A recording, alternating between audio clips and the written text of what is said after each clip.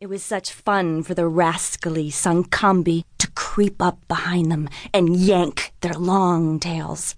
This made the monkeys furious, and they would bombard him from high up in the trees with seeds and bits of branches as he lay on his back basking in the sun. Sankhambi did not like this monkey business one bit, and one day he decided to do something about it.